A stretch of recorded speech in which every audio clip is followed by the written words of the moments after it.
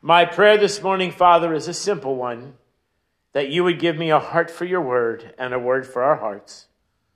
Amen.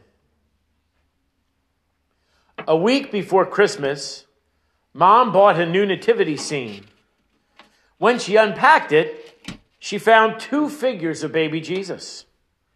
Someone must have packed wrong, Mother said, counting out the figures. We have 1 Joseph, 1 Mary, 3 wise men, 3 shepherds, 2 lambs, a donkey, a cow, an angel, and 2 babies. Oh dear, I suppose some set down at the store is missing a baby Jesus. She said to my sister and I, you run down to the store and tell the manager that we have an extra Jesus, and tell him to put a sign up on all the remaining boxes that if a set is missing a baby Jesus, they should call 7126. Put on your warm coats. It's freezing cold out there. The manager of the store copied down Mother's message, and the next time we were in the store, we saw the cardboard sign. If you're missing baby Jesus, call 7126. All week long, we waited for someone to call. Surely, we thought, someone was missing that important figurine. Every time the phone rang, Mother would say, I bet it's about Jesus. But it never was. Father tried to explain that there are thousands of these scattered over the country, and the figurine could be missing from a set in Florida or Texas or California. Those packing mistakes happen all the time. He suggested she just put the extra Jesus back in the box and forget about it. Put baby Jesus back in the box? What a terrible thing to do, said Mother. Surely someone will call. We'll just keep the 2 of them together in the manger until someone does. When no call had come by 5 o'clock on Christmas Eve, Mother insisted that Father run down to the store to see if there were any sets left. She said you can see them right through the window and over the counter, and if they're all gone, then somebody will call tonight. Run down to the store, Father thundered. It's 15 below zero out there. Oh, Daddy, we said, we'll go with you. We put on our coats, and Father gave a long sigh, and we headed out the front door. I can't believe I'm doing this, he muttered. We ran ahead as Father reluctantly walked out in the cold. Tommy got to the store first and pressed his nose up to the store window. They're all gone, Daddy, he shouted. Every set must be sold. Hooray, the mystery will be solved tonight.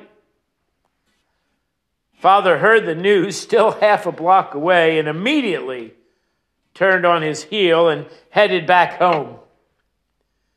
When we got in the house, we noticed that Mother was gone, and so was the extra baby Jesus figurine. Father reasoned, pulling off his boots, you kids get ready for bed and I'll wrap Mom's present. And then the phone rang. And Father yelled, answer the phone and tell him we found a home for Jesus. But it was Mother calling with instructions for us to come to 205 Chestnut Street immediately. Bring 3 blankets, a box of cookies, and some milk. Now, what has she gotten us into? Father groaned as we bundled up again. 205 Chestnut? Why, that's across town. Wrap that milk up in those blankets or it'll turn to ice before we get there. Why can't we all just get on with Christmas?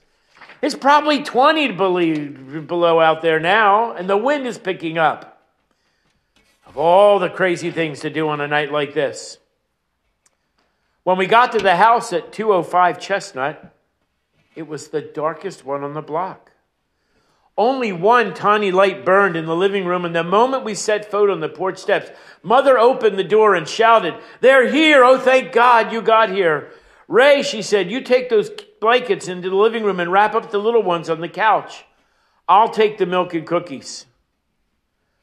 Would you mind telling me what's going on, Ethel? Father asked. We have just walked through below zero weather with the wind in our faces all the way. Never mind all that now, Mother said. There's no heat in this house. And this young mother is so upset she doesn't know what to do. Her husband walked out on her, and these poor little children will have a very bleak Christmas. So don't you complain. I told her you could fix that old furnace in a jiffy. Mother strode off the kitchen to make warm milk and cookies while my brother and I wrapped up the 5 little children who were huddled together on the sofa. The children's mother explained to my father that her husband had run off, taking bedding, clothing, and almost every piece of furniture. And she'd been doing all right until the furnace broke.